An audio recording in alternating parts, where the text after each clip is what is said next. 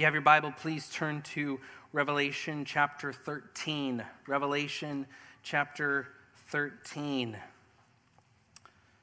You know, I tend to be one who bristles at extra biblical, arbitrary rules and expectations. If something is taught by Scripture or clearly implied by Scripture, I want to follow it. But if something is a arbitrary cultural thing, I tend to kind of chafe a little bit. Case in point, when I moved to Kansas, I realized this is different than Southern California. Apparently your worth as a man is somehow connected to the state of your lawn. That took me a while to get my mind around that one. And then I started getting tired of all the looks my neighbors were giving me. Anyway, some people do their New Year's resolutions in January.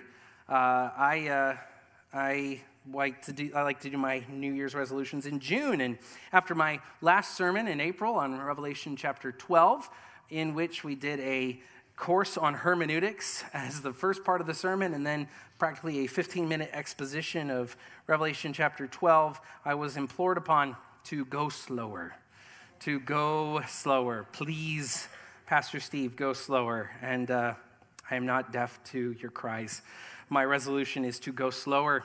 I was originally intending to cover all of chapter 13 this morning, but last evening, as I was working on the manuscript and coming up on page 17 and still hadn't gotten out of point 1, realized this needed to become a two-parter. So we are looking at the first half of Revelation 13 this morning, and next Sunday, Lord willing, we'll look at the second half of Revelation 13. Revelation 13 is a potentially confusing chapter. It has confused many. It does not need to be confusing, but it has confused many throughout church history, myself included.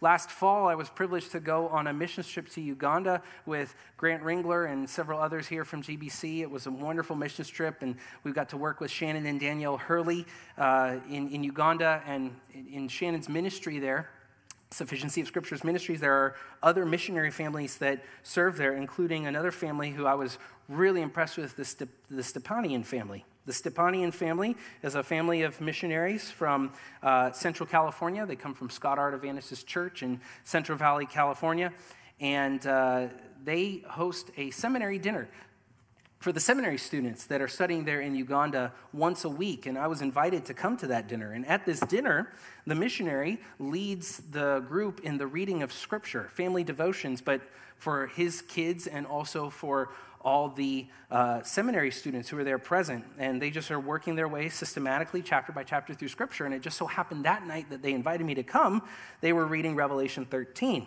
And when the missionary finished reading, all eyes were on him. He has about 10 kids, so his 10 kids, plus about 15 seminary students were looking at him. And then he turns and looks at me and says, Pastor Steve, would you explain Revelation 13 to everybody? And I was caught unawares. I pray this morning it goes more smoothly. This has been a blessing to study, and it's not just fodder for academic interest. This is a passage of Scripture like the rest of Scripture. It's intended to be not only studied, but studied with a view towards obeying. All of Scripture is profitable. All of Scripture is profitable. The genealogies, the prophetic passages, all of it is profitable for the man of God, for the woman of God, for the servant of God, the slave of God, to take in, to be changed and transformed by, and then to obey. This chapter is no exception. This chapter is no exception. So if you would, please stand. We're going to read the entire chapter, Revelation 13, 1 through 18. Though our focus primarily for this morning is verses 1 through 10. Next week we will look at verses 11 through 18. John writes, "And I saw a beast rising out of the sea with 10 horns and 7 heads, with 10 diadems on its horns and blasphemous names on its heads. And the beast that I saw was like a leopard. Its feet were like a bear's, and its mouth was like a lion's mouth. And to it the dragon gave his power and his throne and great authority. One of its heads seemed to have a mortal wound, but its mortal wound was healed, and the whole earth marveled as they followed the beast. And they worshiped the dragon, for he had given his authority to the beast, and they worshiped the beast, saying, "Who is like the beast, and who can fight against it?" And the beast was given a mouth, uttering haughty and blasphemous words, and it was allowed to exercise authority for 42 months. It opened its mouth to utter blasphemies against God, blaspheming his name and his dwelling, that is, those who dwell in heaven. Also, it was allowed to make war on the saints and to conquer them. And authority was given it over every tribe and people and language and nation, and all who dwell on earth will worship it, everyone whose name has not been written before the foundation of the world in the book of life of the Lamb who was slain. If anyone has an ear, let him hear. If anyone is to be taken captive, to captivity he goes. If anyone is to be slain with the sword he must be slain.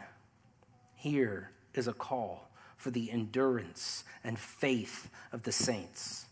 Then I saw another beast rising out of the earth. It had 2 horns like a lamb, and it spoke like a dragon. It exercises all the authority of the first beast in its presence and makes the earth and its inhabitants worship the first beast whose mortal wound was healed. It performs great signs, even making fire come down from heaven to earth in front of people. And by the signs that it is allowed to work in the presence of the beast, it deceives those who dwell on the earth, telling them to make an image for the beast that was wounded by the sword and yet lived. And it was allowed to give breath to the image of the beast, so that the image of the beast might even speak and might cause those who would not worship the image of the beast to be slain.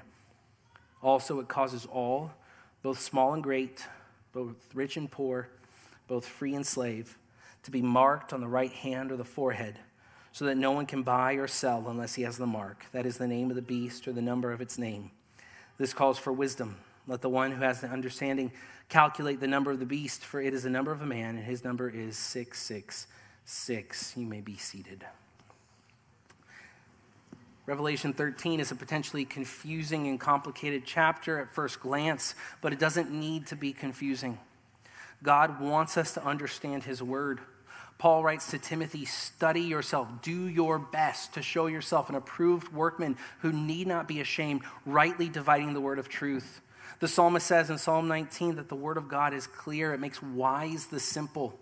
God's truth is not obscured. It is perspicuous. What does perspicuous mean? Clear, able to be understood with the intent of obeying.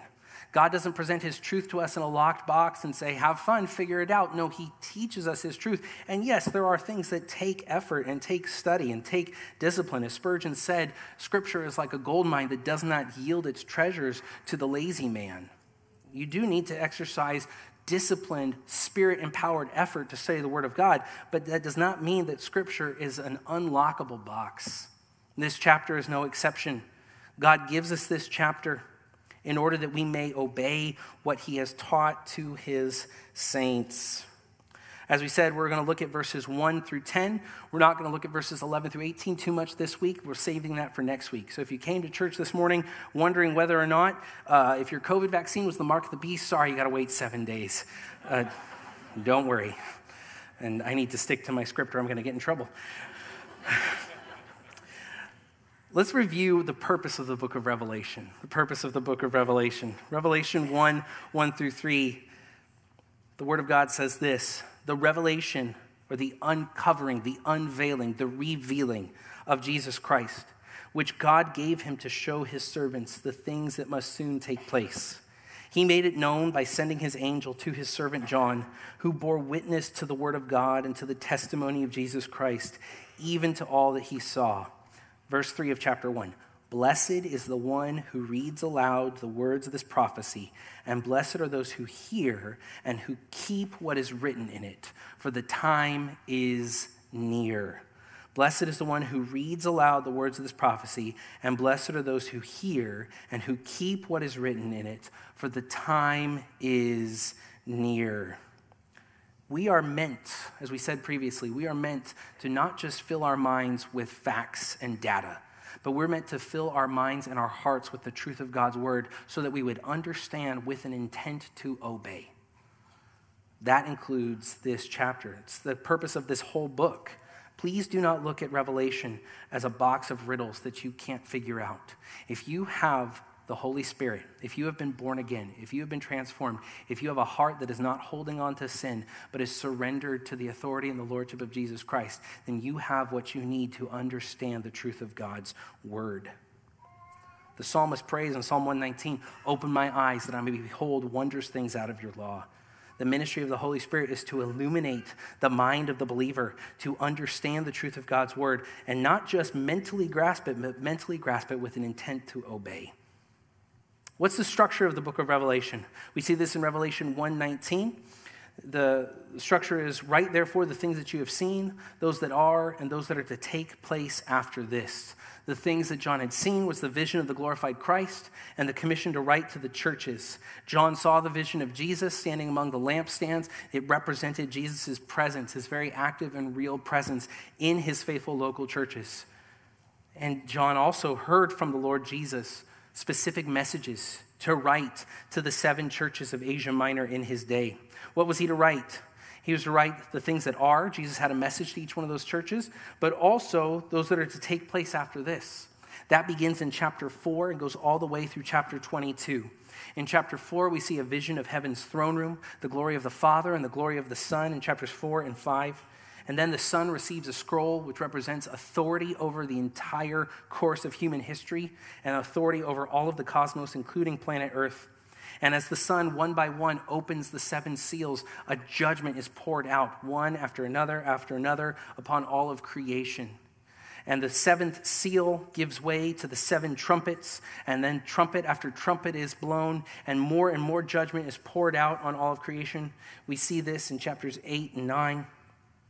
Then, chapter 10 and 11, we see God's sovereignty over the wicked people of this world. And that, last time we were here in Revelation, we were in chapter 12. And John says, this is an interlude in between the trumpet judgments and what we're going to see in chapter 16, the bowl judgments. There's an interlude in which John is shown a vision that encompasses the scope of spiritual warfare from the beginning of creation until the tribulation. In the first part of chapter 12, we see a summation of the evil one, Satan's, efforts to thwart the God of the Bible and his plans throughout all of Old Testament history. We saw this great sign that appeared in heaven, Revelation 12:1, a woman clothed with the sun, with the moon under her feet, and on her head a crown of 12 stars. Sun, moon, 12 stars, that's reminiscent of Joseph's dream of his father Jacob, who was also named Israel, sun, moon, and his 12 sons. This person, this woman, in the vision that John has shown, represents Israel. This is somebody who is precious to God and brings forth the Messiah. This isn't the church, because the church was brought forth by the Messiah. No, this is the people of Israel, God's covenant people. See, Satan has always tried to corrupt, pervert, and attack the people of Israel, because the people of Israel represent God's plan to bring about salvation to all the peoples of the earth. The Messiah was to come from Israel and did come from Israel. And from the beginning of the first chapters of Genesis, Satan was operating under the mindset that if he could corrupt, pervert, thwart God's plan to bring forth the Messiah, then he could attack God's plan for salvation to reach all of humanity. But God is so committed to his own glory and to the love of those whom he has chosen before the foundation of the world that no matter what Satan tries to do, God defeats him at every step. That's what we see in chapter 12. Satan wars against God, tries to attack Israel, and he's thwarted over and over again. That fierce battle that Satan wages upon God and God's people Israel continues into the tribulation. And we see here in Revelation 12, verse 15, the serpent poured water like a river out of his mouth after the woman to sweep her away with a flood. But the earth came to the help of the woman, and the earth opened its mouth and swallowed the river that the dragon had poured from his mouth. Then the dragon became furious with the woman and went off to make war on the rest of her offspring, on those who keep the commandments of God and hold to the testimony of Jesus. And he stood on the sand of the sea. As we said last time, that happens at the midpoint of the tribulation. Satan will seek to attack the people of God at the midpoint of Daniel's 70th week. If you're new to our study in Revelation, a lot of this may sound confusing. I'm sorry if you're parachuting right into the middle of this. In Daniel 9, we see that 70 weeks were decreed for the people of Israel. And Daniel's 70th week is what we call the time of the tribulation. At the beginning of that 70th week, or a period of 7 years, the Antichrist makes a treaty with Israel. He seems to be Israel's friend. But in Daniel 9, it says that in the middle point of that week, that period of 7, he breaks the covenant. He breaks the treaty. He turns on Israel and seeks to destroy them. Revelation 12 shows us that God protects them and preserves them. Satan is defeated. He can't get to Israel. But look at verse 17, because this sets the context for our chapter today. Then the dragon, Satan, became furious with the woman, Israel, and went off to make war on the rest of her offspring. Who is that? John clarifies for us. On those who keep the commandments of God and hold to the testimony of Jesus. During the last days, during the tribulation, there will be believers all over the world, both Jew and Gentile. Yes, a large number of Jewish believers who are ethnically Jewish but have placed their faith in Jesus Christ will be protected by God in a certain place referred to as the wilderness. But throughout the rest of the globe will be individuals, Jews and Gentiles, not protected in that same way. And they will be turning to Christ in repentance and faith as the gospel is preached by Jesus' faithful witnesses throughout the tribulation. And to do so will mean a near automatic death sentence. As we're going to see from this chapter, to turn to Christ during the tribulation period is to incur the ire of the Antichrist and his minions. It's to get a target painted upon yourself, like a deer in hunting season. And the evil one, Satan, will work through one of his chief lieutenants, man that we're going to see here in chapter 13 called the Beast, to wage war, verse 17 of chapter 12, to make war on the rest of her offspring, on those who keep the commandments of God and hold to the testimony of Jesus. And he stood on the sand of the sea. And that brings us this morning to chapter 13. Satan has been temporarily thwarted in his plans to attack the people of God, the covenant people of God, the nation of Israel. But he doesn't give up. He is ferocious in his attack. He hates God, and therefore he hates God's people. And that's nothing new to us. Jesus told us that would happen in John 15. He told his disciples in John 15, if they hated me, they will hate you. Paul writes to Timothy that all who desire to live godly in Christ Jesus will experience persecution. I think we might even be seeing some elements of that even today. Now, I want to be very clear. All you need to do is read a copy of Fox's Book of Martyrs, or a book that really changed my life when I was in high school. It was put out by Voice of the Martyrs called Jesus Freaks. I know it's a silly title, but it's a powerful book. And it's like an update of Fox's Book of Martyrs. People throughout the last 2,000 years of church history who have suffered and died for the cause of Jesus Christ. We actually have a few copies out in the Resource Center. We, right now, modern day in the West, aren't experiencing anything like the persecution that the believers will experience during the tribulation, or really are experiencing in other parts of the world right now, or have experienced throughout church history. But it is starting to be more and more uncomfortable to be a Christian, is it not? That brings us to our study of chapter 13. Why spend time studying this passage? This passage depicts two methods by which the unholy Trinity of Satan, the Antichrist, and a person we're going to look at next week called the false prophet, why the unholy Trinity will terrorize God's people in the future, and in turn, it instructs us how to withstand the evil one in the present. We're going to talk about this a little bit later, but every word of God is meant to be applied. Every word of God is meant to be applied. Satan doesn't change his tactics. He has always sought to kill by means of persecution and deception. Persecution and deception. His tactics in the tribulation will be greater in intensity, but not different in style. Ever since the Garden of Eden, he has sought to deceive. And if deception doesn't work, then he turns to affliction. And those are his two main tools: affliction and deception. Affliction and deception. Think about the second and third soil from the parable of the sower. First soil, we know about the first soil. Unbelievers who hear the word of God and their hearts are just hard. They pay no attention to it. They just say, yeah, whatever, and they turn. That soil doesn't scare me that much. But as a pastor, It's when I read about the second and the third soil that what makes me concerned for those in pews.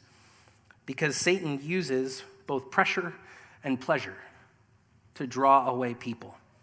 The affliction of the world, the tribulation of the world, or the idolatry, the pleasures of this world.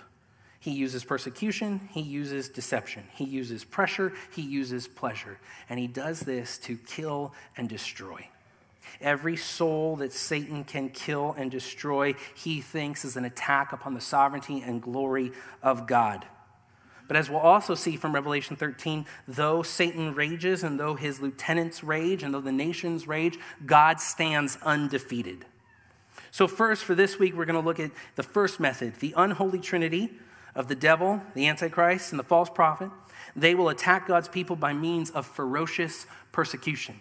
The unholy trinity will attack God's people by means of ferocious persecution. Next week, we're going to look at blasphemous deception. But this week, ferocious persecution. Originally, I had the desire to set aside Revelation and talk about current events, things that are happening in culture and society, particularly during this month. And I think you would not need to look very far to know what I'm referring to. But I decided, after getting good counsel from Pastor Bart, to stick to the text, which is always good. And as I was studying Revelation 13, I was shocked by how applicable what's covered in here connects to what's going on today. The evil one operates through deception, through calling good evil and evil good, and he operates through persecution, turning up the heat, making there be a cost to be a faithful follower of Christ. How do we withstand?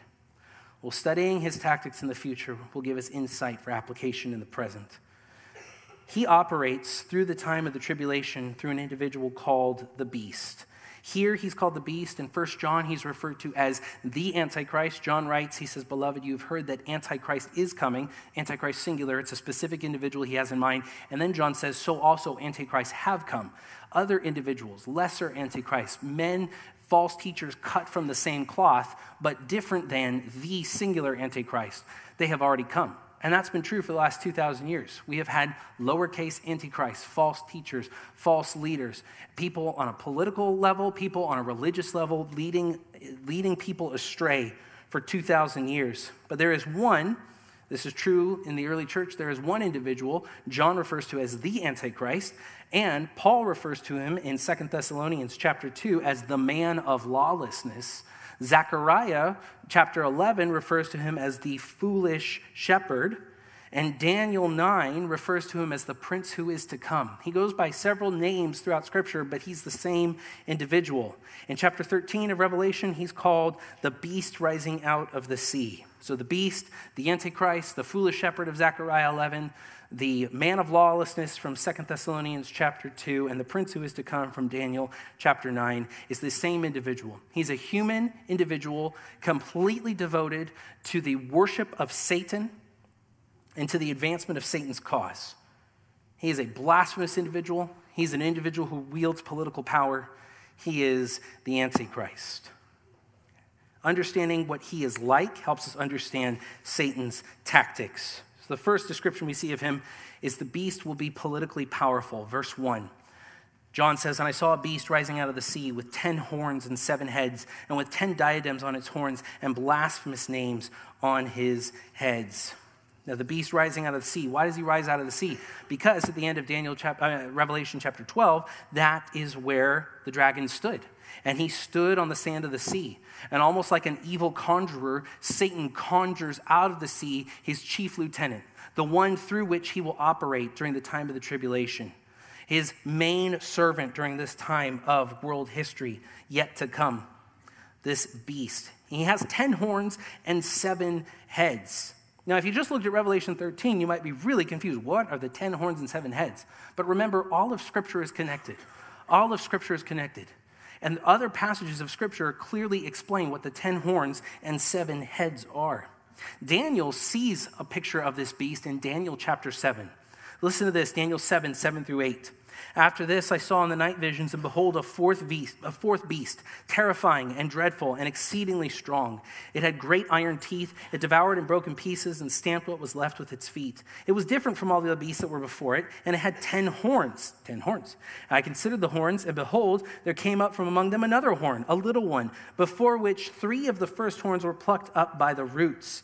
And behold, in this horn with eyes like the eyes of a man, and a mouth speaking great things. Okay, so let's figure out what these 10 horns are, and there's a connection here. 3 of them were plucked up by the roots.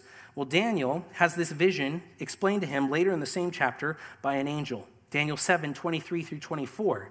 Daniel 7, 23 through 24. And thus he, the angel, said, as for the fourth beast, there shall be a fourth kingdom on earth, which shall be different from all the kingdoms, and it shall devour the whole earth, and trample it down, and break it to pieces. As for the 10 horns, out of this kingdom, the kingdom of the beast, 10 kings shall arise, and another shall arise after them. He shall be different from the former ones, and he shall put down 3 kings.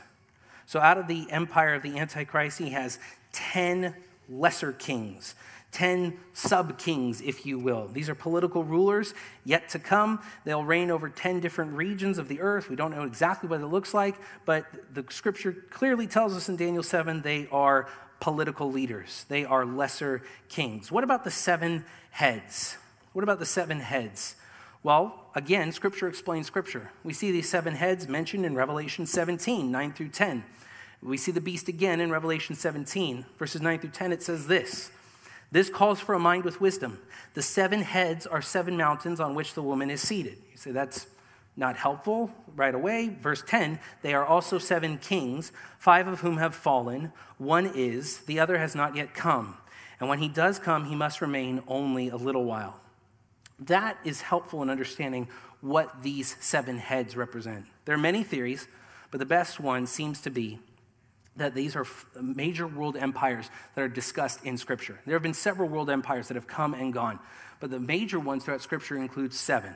First, you have the earliest that have oppressed the people of God, is the empire of Egypt. Egypt. Later, major world empire that oppressed the people of God was Assyria, followed by Babylon, followed by Medo-Persia, followed by Greece. Those were 5 that at the time of the writing of Revelation had already fallen. The one that was present at the writing of the book of Revelation was the empire of Rome. And the one that is yet to come, and when it comes will only be for a little while, is the empire of the Antichrist, yet to come, and will last only 3.5 years. Revelation 17:10 helps us understand the heads. Why is this important? Why is this important? It brings us to our next description of the beast. He's the summation of all human empires. He's the summation of all human empires. In verse 2, it says, and the beast that I saw was like a leopard. Its feet were like a bear's, its mouth like a lion's mouth. John describes the beast that he sees rising out of the sea, and it has elements of a lion, of a bear, and of a leopard. And you say, what is that? Well, if you've read the book of Daniel, you understand that Daniel gets visions of world empires that come and go. And how are they described? Lion, bear, leopard. Daniel 7, 1 through 8. In the first year of Belshazzar, king of Babylon, Daniel saw a dream and visions of his head as he lay in bed. Then he wrote down the dream and told the sum of the matter. Daniel declared, I saw in my vision by night, and behold, the 4 winds of heaven were stirring up the great sea. And 4 great beasts came up out of the sea, different from one another. The first was like a lion and had eagle's wings. Then as I looked, its wings were plucked off, and it was lifted up from the ground and made to stand on 2 feet like a man, and the mind of a man was given to it. And behold, another beast, a second one like a bear. It was raised up on one side. It had 3 ribs in its mouth between its teeth, and it was told, arise, devour much flesh. After this I looked, and behold, another like a leopard, with 4 wings of a bird on its back, and the beast had 4 heads, and dominion was given to it. Lion, bear, leopard. Same as Revelation 13. Lion, bear, leopard. And comparing Daniel 7 to Daniel 2, remember the statue that Nebuchadnezzar saw in his vision that had the head of gold, the chest and arms of silver, the middle part of bronze, the legs of iron, and the feet of iron and clay. The lion, the head of gold, is Babylon. The bear, which is the chest and arms of silver, is Persia, Medo-Persia. The leopard with the middle and thighs of bronze is Greece. And finally, the 4th beast, which is called a divided kingdom in Daniel 2, a divided kingdom. The legs are of iron, that's Rome, and the feet, partly of iron and partly of clay, is the empire of the Antichrist, which will be like Rome, but different from Rome. This beast is the summation and the representation and the culmination of all human empires that have sought to wage war on God and God's people. And you say, wow, that's a lot of interesting things. What does that have to do with anything? Well, remember, what we study Sunday should affect us on Monday. And when I see a passage like this, I'm reminded of Psalm 2. Why do the nations rage and the peoples plot in vain?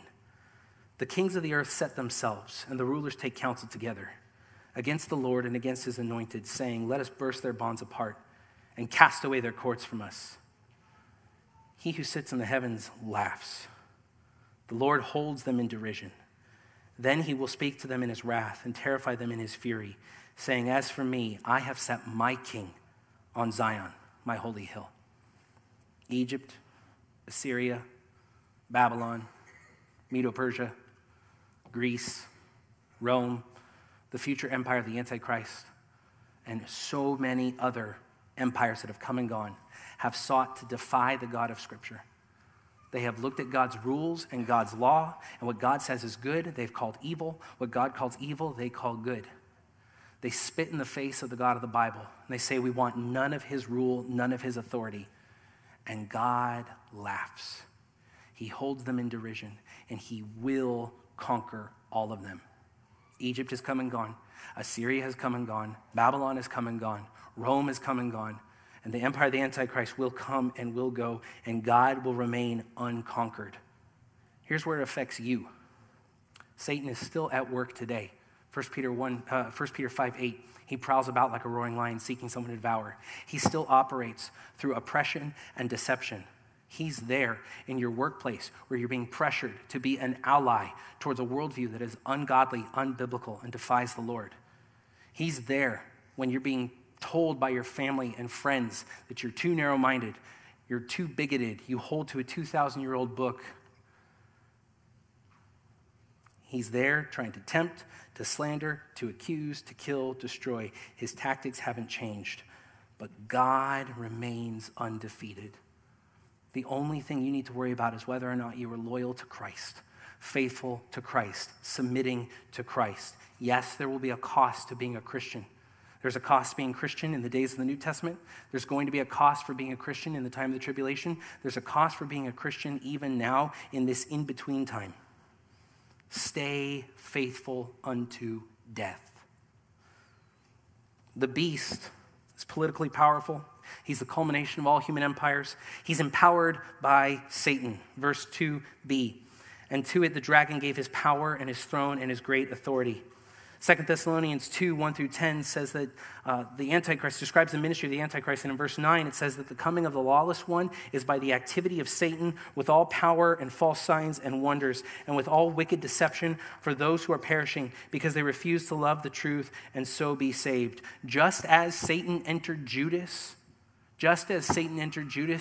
to control Judas and to cause Judas to betray the Lord Jesus Christ, so this man, the Antichrist, will be wholly devoted and given over to Satan to do his will. And through Satan, this Antichrist will work signs and wonders.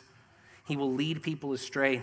He will present himself next as a false Christ. Verse 3, one of its heads of the beast seemed to have a mortal wound, but its mortal wound was healed, and the whole earth marveled as they followed the beast. Now remember, those 7 heads were the 7 world empires that are mentioned in Scripture.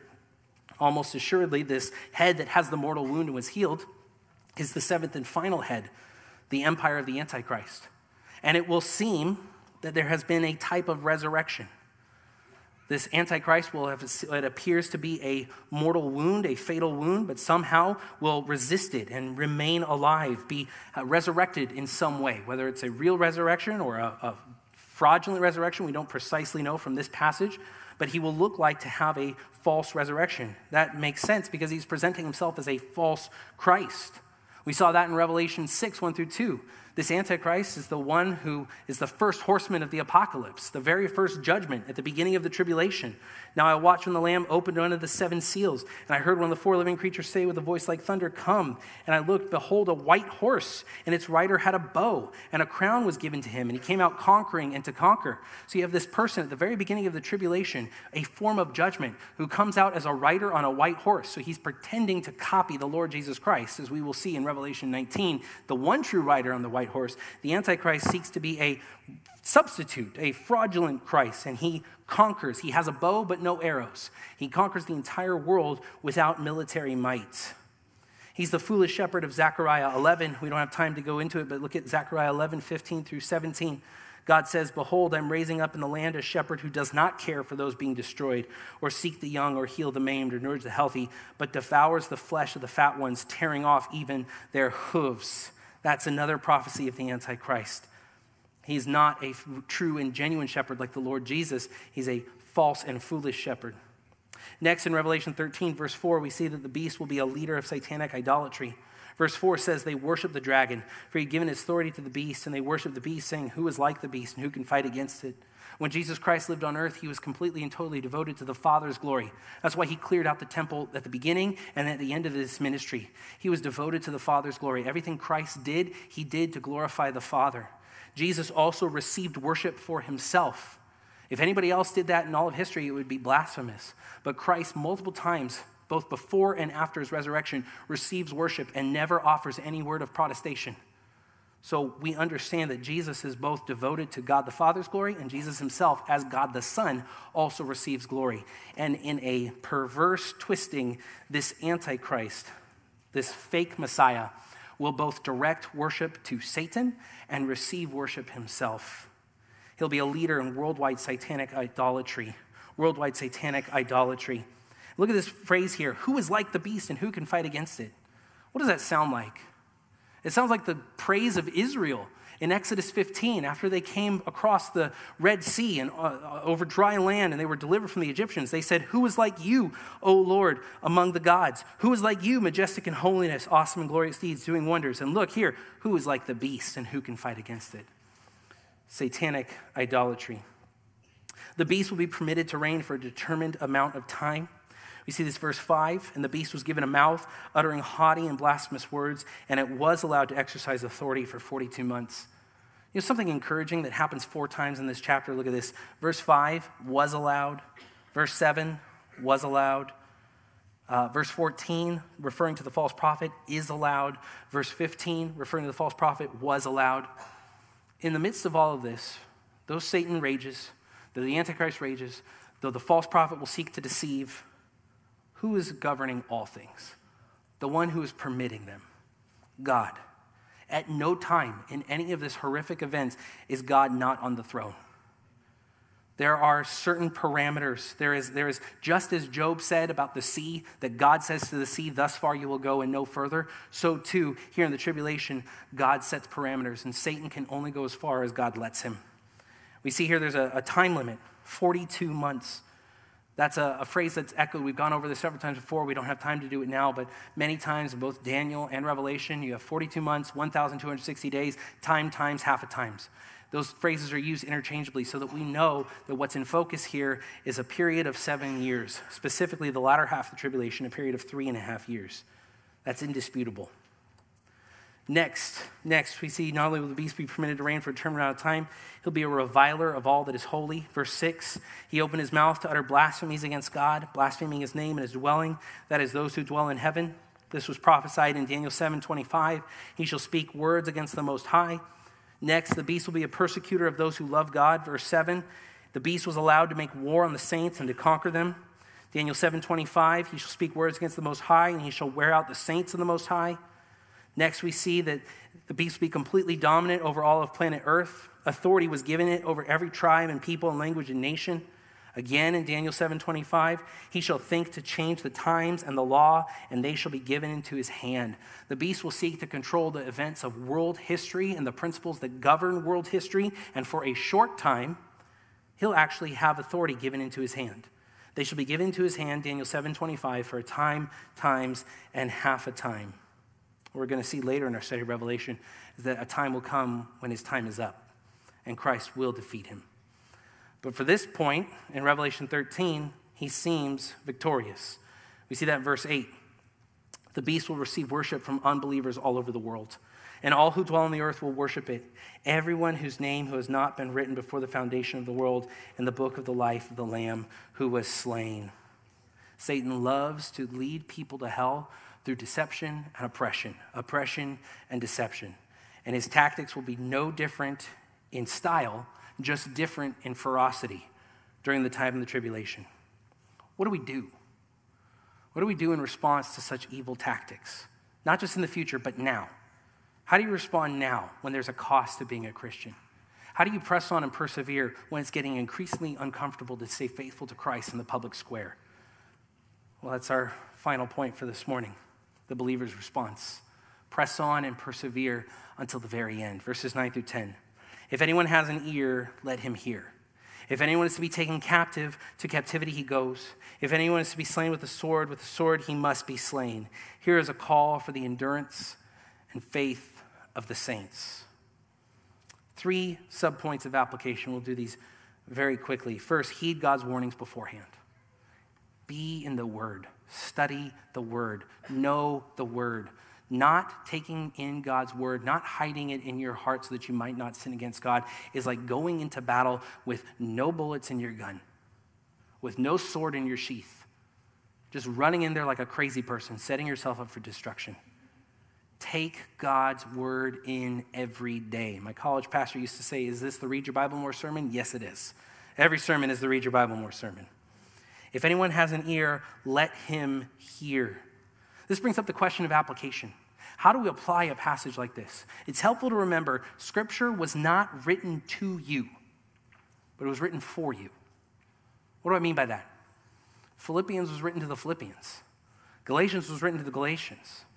1st and 2nd Kings were written to the nation of Israel. 1st and 2nd Chronicles were written to the nation of Judah.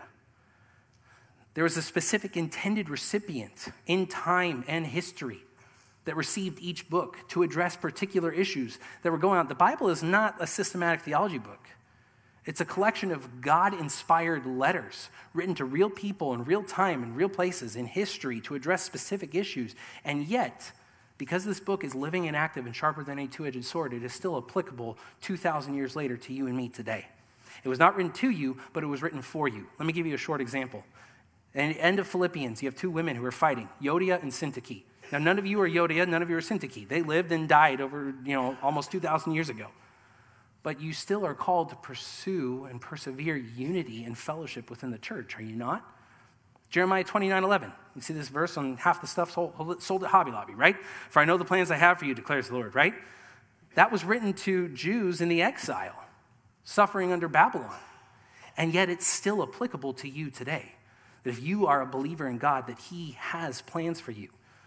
You can still apply the Scripture that was written to people in times past. Well, here, we can apply this Scripture that's written to believers in the future. Here, you can apply the Scripture written to believers in the future. So first, heed God's warnings beforehand. Second, rest in God's sovereignty over one's life and one's death. Rest in God's sovereignty over one's life and one's death. You say, where do you get that? Look at verse 10. If anyone is to be captive, to captivity he goes. If anyone is to be slain with the sword he must be slain. Now, this is preceded by a call to hear. He who has an ear. So that's talking about believers. Unbelievers are not spiritually sensitive. Believers, listen. What are you listening to? This poetic statement right here in the first part of chapter 10. And then it's referred to, we're going to get this in a minute, that this is a call. This, what was just said, is a call for the endurance and faith of the saints. What we see in verse 10 seems bleak, doesn't it? If anyone is to be taken captive, to captivity he goes. If anyone is to be slain with the sword he must be slain. I want you to understand, this is not a cry of fatalism. This is not just, well, if I'm going to die, I'm going to die. No, this is the same spirit that we see in Daniel chapter 3 with Shadrach, Meshach, and Abednego. Listen to this. Nebuchadnezzar says to them, He says, now if you are ready, Daniel 3, verse 15. Now if you are ready, Shadrach, Meshach, and Abednego, when you hear the sound of the horn, this is all the music, if you're ready to fall down and worship the image that I have made, well and good. But if you do not worship, you shall immediately be cast into a burning fiery furnace. And who is the God who will deliver you out of my hands? Shadrach, Meshach, and Abednego answered and said to the king, O Nebuchadnezzar, we have no need to answer you in this matter. If this be so, our God whom we serve is able to deliver us from the burning fiery furnace, and he will deliver us out of your hand, O king. But if not, be it known to you, O king, that we will not serve your gods or worship the golden image that you have set up. This isn't fatalism, this is trust. God is sovereign over my life. He's sovereign over my death. He can preserve me in the fiery furnace, or he can use the fiery furnace as the means by which he takes me home to be with him. Because Paul said the same thing in 2 Timothy 4, did he not? Paul, in a filthy, stinking Roman prison, knows that his death is imminent. His death is going to happen. In just a few moments, his head is going to be severed by a Roman executioner's sword. What does he say to Timothy in 2 Timothy 4:18? The Lord will rescue me from every evil deed and bring me safely into his heavenly kingdom.